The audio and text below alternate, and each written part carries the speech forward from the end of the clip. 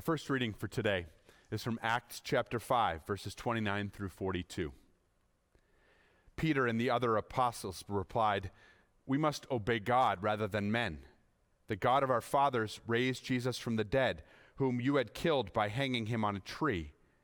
God exalted him to his own right hand as Prince and Savior, that he might give repentance and forgiveness of sins to Israel. We are witnesses of these things, and so is the Holy Spirit, whom God has given to those who obey him." When they heard this, they were furious and wanted to put them to death. But a Pharisee named Gamaliel, a teacher of the law, who was honored by all the people, stood up in the Sanhedrin and ordered that the men be put outside for a little while. Then he addressed them, "Men of Israel, consider carefully what you are about to do to these men. Some time ago, Theudas appeared, claiming to be somebody, and about 400 men rallied to him.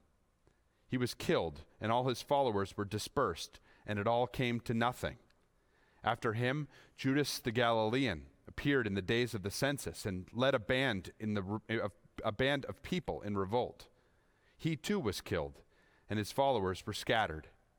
Therefore, in the present case, I advise you, leave these men alone.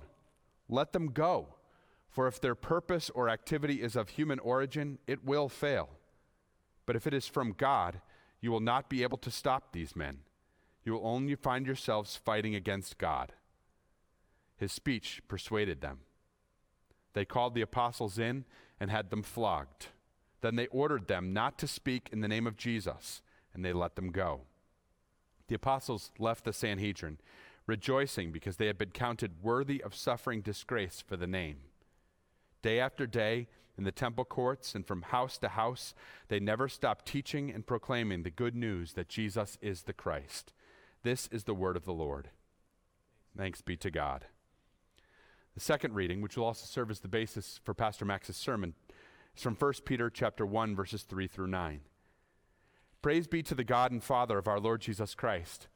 In his great mercy, he has given us new birth into a living hope through the resurrection of Jesus Christ from the dead, and into an inheritance that can never perish, spoil, or fade, kept in heaven for you, who through faith are shielded by God's power until the coming of the salvation that is ready to be revealed in the last time. In this you greatly rejoice, though now for a little while you may have had to suffer grief in all kinds of trials. These have come so that your faith, of greater worth than gold, which perishes even though refined by fire, may be proved genuine and may result in praise, glory, and honor when Jesus Christ is revealed. Though you have not seen him, you love him. And even though you do not see him now, you believe in him and are filled with an inexpressible and glorious joy, for you are receiving the goal of your faith, the salvation of your souls. This is the word of the Lord. Thanks be to God. On the evening of the first day of the week, when the disciples were together with the doors locked for fear of the Jews, Jesus came and stood among them and said, "Peace be with you." After he had said this, he showed them his hands and side. The disciples were overjoyed when they saw the Lord. Again, Jesus said, "Peace be with you. As the Father has sent me, I am sending you." And with that, he breathed on them and said, "Receive the Holy Spirit. If you forgive anyone his sins, they are forgiven. If you do not forgive them, they are not forgiven." Now Thomas, called Didymus, one of the 12, was not with the disciples when Jesus came. So the other disciples told him, "We have seen the Lord."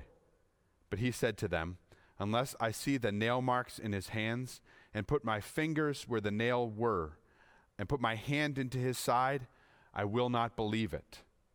A week later, his disciples were in the house again, and Thomas was with them.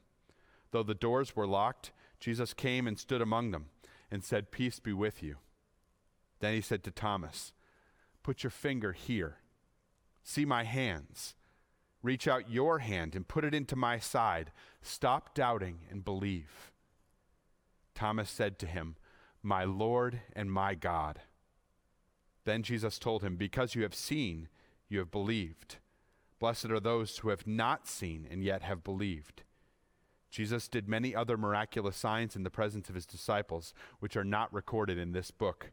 But these are written that you may believe that Jesus is the Christ, the Son of God, and that by believing you may have life in his name. This is the word of the Lord. Thanks be to God.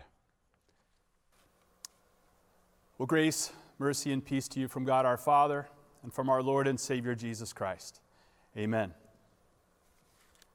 Isolation, confusion, despair, fear, loss, anxiety, uncertainty, crisis. This was the situation that Peter was addressing in the book of 1 Peter that we're going to be looking at over the next 5 weeks. Peter is writing to a group of Christians amidst all kinds of questions about what they were enduring and how they should handle the situation. They were wondering, when was it going to end? They were wondering, well, when was Jesus coming back? And they were wondering, how bad was it going to get? Rome was persecuting them. And they were wondering, could they hold out hope for a brighter future when things looked so bleak in the day? Should they hunker down in their homes and avoid contact with the outside world?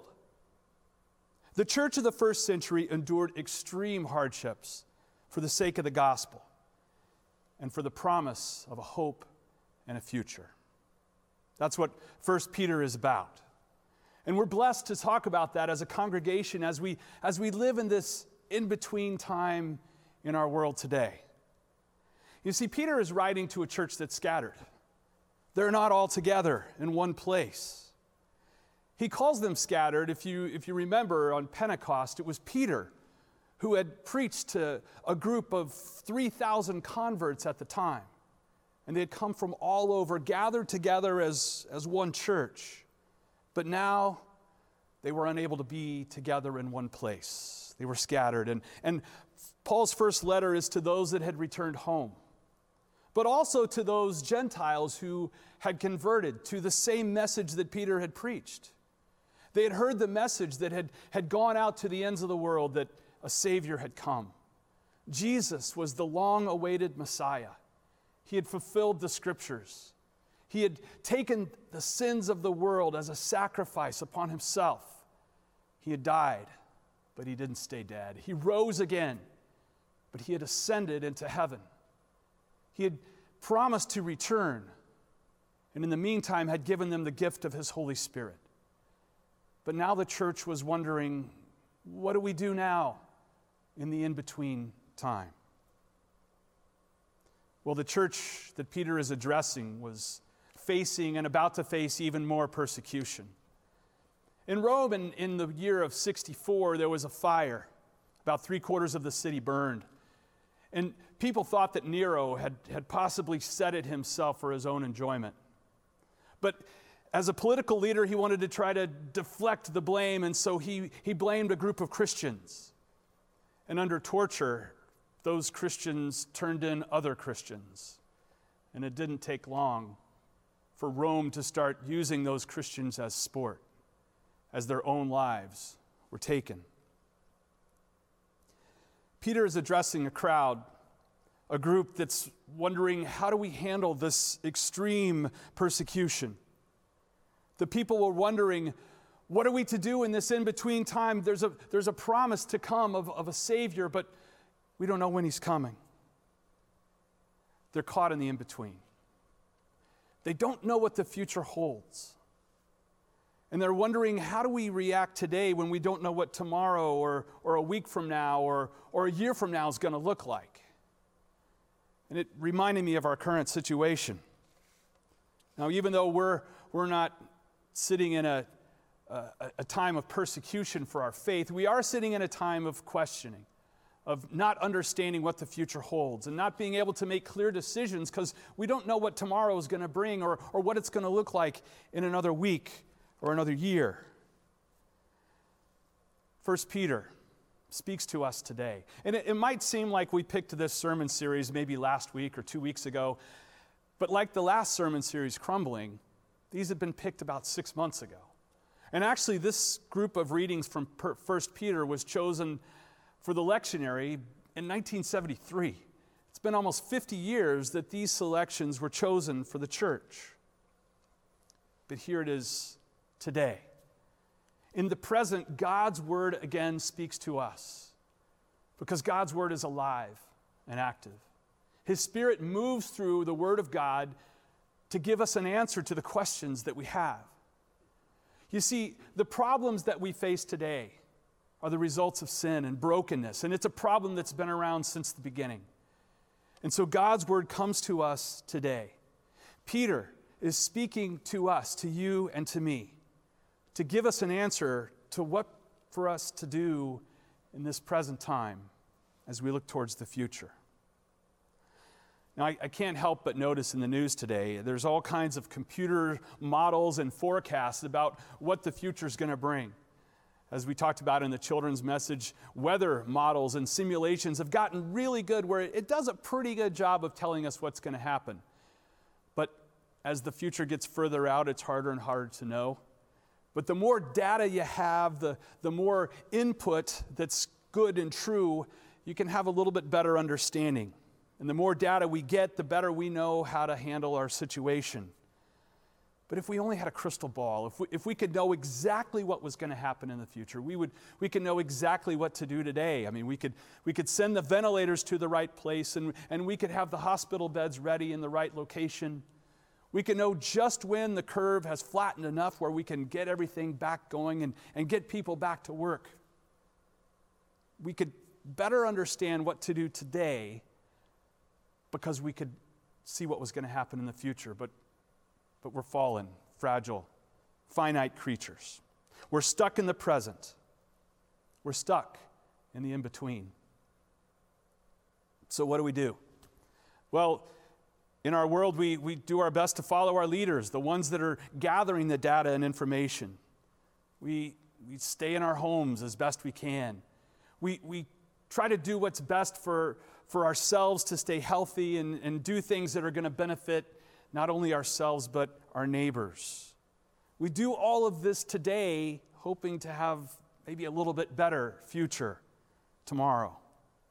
And although we do have this hope of an economy that's going to get back roaring and we're all going to get our jobs back, there's still a lot of questions. Is that really going to happen? And how fast? Am I really going to make the same amount of money I was making before? Are we really going to get a cure to this virus? Am I ever going to be able to retire? Are we going to have to social distance from now on? And what do we do as we wait? Well, Peter had an answer for the church of his day. Peter's answer was this. He said, rejoice greatly.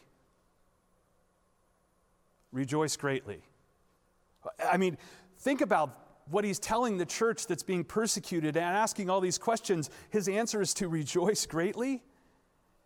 Peter says that we can do that because we worship a God who created everything and who holds even the future in his hands. Peter says that because of that, we have a living hope. A living hope. Now think of what that meant to his first readers who were fearing for their very life. He said that in this message there was life. There was a living hope. They could rejoice knowing that they were worshiping a God who knew how the story ends. The poet Tanner Olson puts it like this. He says, hope doesn't let the story end. In other words, what we see around us now is not the end of the story. We have a living hope, which means that there is life in the promises of God. And as John put it in the gospel reading for today, he said that through this message there is life, and that by believing we have life in his name. That's a living hope. That's why John wrote his gospel message. That's why Peter wrote this epistle, to assure the followers of Christ that this isn't the end, that there is hope, a living hope, and that there is life in the name of Jesus. And that's a promise to be heard and to be clung to in any situation. Now, Peter says that while we live in the present, that there is a future inheritance waiting for us. And we're going to focus on that future inheritance a little bit more next week as Pastor Luther delivers the message. But Peter says that this inheritance is a gift that comes through the gift of faith. And that faith is a shield which protects us even now, even in the midst of trials and persecution from all sides, that it is our faith that we need that protects us. As Paul puts it in Ephesians, our faith is a shield that guides us and protects us.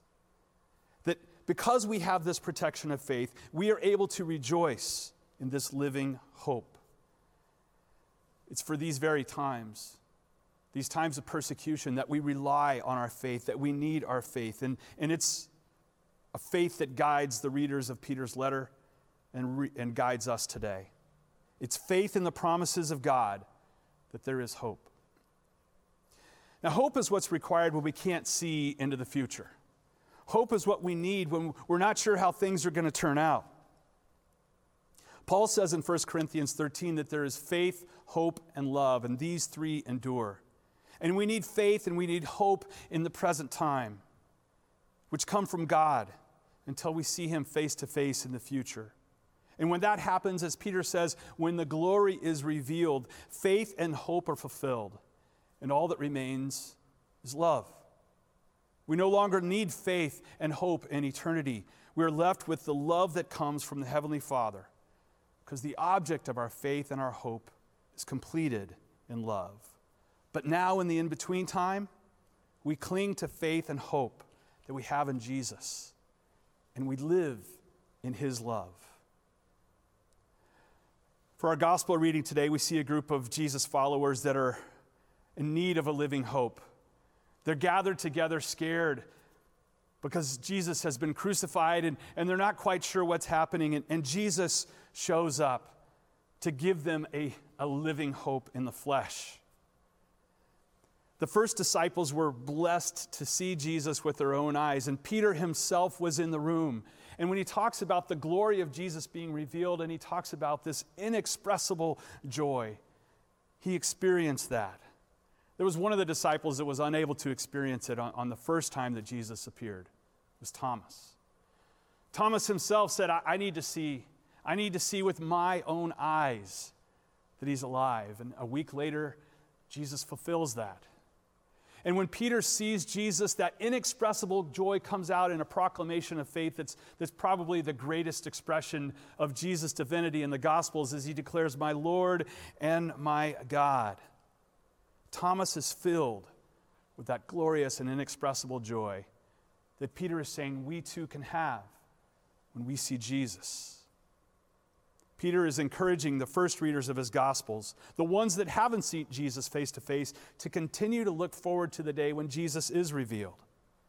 Even though they haven't seen him, they have a living hope that allows them to live now with glorious and inexpressible joy. They can have a living hope because they worship the God who knows how the story ends. And he doesn't let the story end with death and persecution. He doesn't let the story end with a body in a grave. You see, there's life, and there's an empty tomb, and there's victory over the grave. There's a living hope that's ours because our God knows the end of the story, and we worship a God who has a perfect kingdom for us one day. A kingdom where there's no more tears, there's no more pain, no more persecution, no more chaos. A kingdom where God's ways, God's reign is supreme. Everything is ruled through his perfect love. Peter gives us that same encouragement today. We look forward to the day when Jesus will be revealed. We haven't seen him yet. But did you notice the blessing that Jesus proclaimed in this gospel reading from John? He says that we are blessed. He says, "Blessed are those who have not seen and yet believe." We live in the hope. We live in the hope like Job had when he declared, "I know that my Redeemer lives and I will see him with my own eyes." Blessed are those who have not seen and yet believed. And so what do we do now in this in-between time? As we live in the present, not knowing what the future holds. Well, we do our best to listen to our leader, the supreme leader, our God, as he tells us to love him with our whole heart, to submit to his authority in our lives. We organize our priorities and our ways of living around what he says is important. We reorder our lives around his reign and his rule. We bring the ways of his perfect kingdom more and more into our lives. Have you noticed how during a crisis and in this crisis, our priorities get rearranged a little bit? Things that used to seem really important aren't so much so anymore. And the things that we didn't realize were so important become much more valuable to us. I'm not talking about toilet paper. I'm talking about the relationships and the people in our lives. And that leads to the next thing that we do in this in-between time. We start not only to love God, but we begin to love the things that he loves. We start to love the people around us with his love. What God thinks is valuable, we hold with value. That's the work of the Holy Spirit in our lives in this present time, today. That's the coming of that kingdom of God now, even in the present, even as we wait for its coming and its completion in the future when Jesus returns. It's the way that the Holy Spirit brings the kingdom of God through us in the present, through our lives, through the fruit of the Spirit to our neighbor. And we pray, Lord, your kingdom come, that it would be more and more a part of my life, that my life would point in the present to what's to come in the future, that my life might point to a living hope too, that I might demonstrate the hope that we have, which leads us to follow the Word of God, who demonstrated his love for us by purchasing us through his innocent death and resurrection. We now love with his love as we wait for his return. And in this present time, we trust the one that holds the future in his hands. And now may the peace of God, which transcends all understanding, may it guard your hearts and minds in our Lord Jesus Christ. Amen.